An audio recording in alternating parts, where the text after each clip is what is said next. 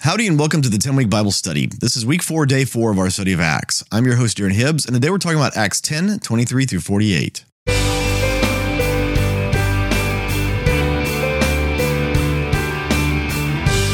Welcome back to the 10-Week Bible Study. Again, I'm your host, Darren Hibbs, and before we get started, I want to encourage you, again, to remember to read the book of Acts once a week for the next 10 weeks. Reading it 10 times over this 10-week period, it really will transform how you interact and encounter God's Word. With that, let's go ahead and pray before we start today. Lord, would you open our eyes and our ears to hear what your Word has to say to us? Speak to us and fill our hearts with the knowledge of you. In Jesus' name we pray. Amen. With that, let's jump into God's Word. We're reading today from the NIV. This is Acts 10, starting in verse 23. Then Peter invited the men into the house to be his guests. The next day, Peter started out with them, and some of the believers from Joppa went along. The following day, he arrived in Caesarea. Cornelius was expecting them and had called together his relatives and close friends. Now, this is, remember, going back, Peter had the vision of the sheet, and the Lord told him not to call anything unclean. And then all of these things serendipitously, right? They all fall together at the same time. And Peter realizes he needs to go with these guys. And so, they come, and now he's going. And when he gets to Caesarea and finds Cornelius hasn't just just gotten his family, his immediate family together to hear this. He's gotten everybody he can, right? Like he has gone and found everyone he can because an angel appeared to him. And so he's like, I want everyone I know to hear whatever this man Peter has to say. I mean, an angel told me this guy was going to be there. They went and they found him exactly as the angel told me. Now he's come back. This is a huge moment. I mean, this is such a supernatural collision going on here. Peter knows it. Cornelius knows. Everyone understands the importance of this meeting. Let's continue on. Verse 25. As Peter entered the house, Cornelius met him and fell at his feet in reverence. But Peter made him get up. Stand up, he said. I am only a man myself. Now, Cornelius, he was a God-fearing Greek, a God-fearing Gentile, right? But still, there's this idea, I don't know if this guy that's coming, is he deity? Is he God? I don't know what he is. An angel told me to expect him. And so Cornelius falls on the ground before Peter. And Peter's like, no. That doesn't work that way. You got this a little wrong. And Peter might not know that, Cornelius is as God-fearing a Gentile as we're going to find out that he is, that we know that he is. Maybe Peter thinks this guy is an idol worshiper on the side, and he thinks that I'm some kind of God. He's like, no, get up. Continue on, verse 27. While talking with him, Peter went inside and found a large gathering of people. He said to them, you are well aware that it is against our law for a Jew to associate with or visit a Gentile. But God has shown me that I should not call anyone impure or unclean. So when I was sent for, I came without raising any objection. May I ask why you sent for me?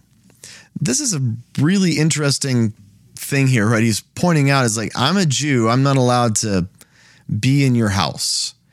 And this is not biblically true, right? This is not something that the Bible ever says that you can't do this. This is something that Jewish tradition tells them. The Talmud, they have all of these extra rules and laws. And so Peter's referring to that, not to any biblical commands where he's not allowed whatsoever to meet with them or associate with them or be in their house. So I think what he's doing is he's saying, you understand the Jewish law, right? He's been told Cornelius is a God-fearing Gentile, so he's read the law, he's heard the law, he knows a little bit about this. And so I don't think Peter is trying to be rude here. I think what he's saying is this isn't a special meeting, and I think we all realize that. So tell me in your own words, right? I'm sure they told him on the way the story, but he's saying, tell me in your own words why you wanted me to come. Verse 30. Cornelius answered, 3 days ago I was in my house praying at this hour, at 3 p.m. Suddenly a man in shining clothes stood before me and said, Cornelius, God has heard your prayer and remembered your gifts to the poor. Send to Joppa for Simon, who is called Peter. He is a guest in the home of Simon the tanner, who lives by the sea. So I sent for you immediately, and it was good of you to come." So this is all really specific information, really specific. When we survey supernatural encounters in Scripture, few of them are quite this specific, right? Go to this town and ask for this guy by this, given name and another name, and he's staying at this guy's house by this name. Right? This is such detailed information. This is really important. Anytime the Lord gives really, really clear, detailed information, it's really, really important. All right, continuing on. Verse 33, "So I sent for you immediately, and it was good of you to come. Now we are all here in the presence of God to listen to everything the Lord has commanded you to tell us." Then Peter began to speak. "I now realize how true it is that God does not show favoritism, but accepts from every nation the one who fears him and does what is right. You know the message God sent to the people of Israel, announcing the good news of peace through Jesus Christ, who is Lord of all. You know what has happened throughout the province of Judea, beginning in Galilee after the baptism that John preached, how God anointed Jesus of Nazareth with the Holy Spirit and power, and how he went around doing good and healing all who were under the power of the devil, because God was with him." Now, so they're in this area, and Peter is telling them this, but he's also reminding them under the assumption that you've been here for a while, for a few years, so you know about all of these events that happen. You know about Jesus, you know about John the Baptist, you've heard all of these stories about all of these things that went on in this area. And so Peter's just calling that to their memory to set the stage. Verse 39. "We are witnesses of everything he did in the country of the Jews and in Jerusalem. They killed him by hanging him on a cross, but God raised him from the dead on the third day and caused him to be seen. He was not seen by all of the people, but by witnesses whom God had already chosen, by us who ate and drank with him after he rose from the dead. He commanded us to preach to the people and to testify that he is the one whom God appointed as judge of the living and the dead. All the prophets testify about him that everyone who believes in him receives forgiveness of sins through his name." While Peter was speaking these words, the Holy Spirit came on all who heard the message. I mean, Peter had to give like the shortest gospel presentation ever. I mean, all of the other sermons that we've seen Peter preach so far, they've been much longer, and they were probably even a lot longer than what's recorded. And here Peter doesn't even get done with the message. He doesn't even give them the opportunity to, his line up to this point has been repent and be baptized, and follow the Lord. He doesn't even get to that. He doesn't even get to give the altar call, so to speak. And they all start getting baptized in the Holy Spirit. Verse 45. "The circumcised believers who had come with Peter were astonished that the gift of the Holy Spirit had been poured out even on Gentiles, for they heard them speaking in tongues and praising God. Then Peter said, 'Surely no one can stand in the way of their being baptized with water. They have received the Holy Spirit just as we have.' So he ordered that they be baptized in the name of Jesus Christ. Then they asked Peter to stay with them for a few days."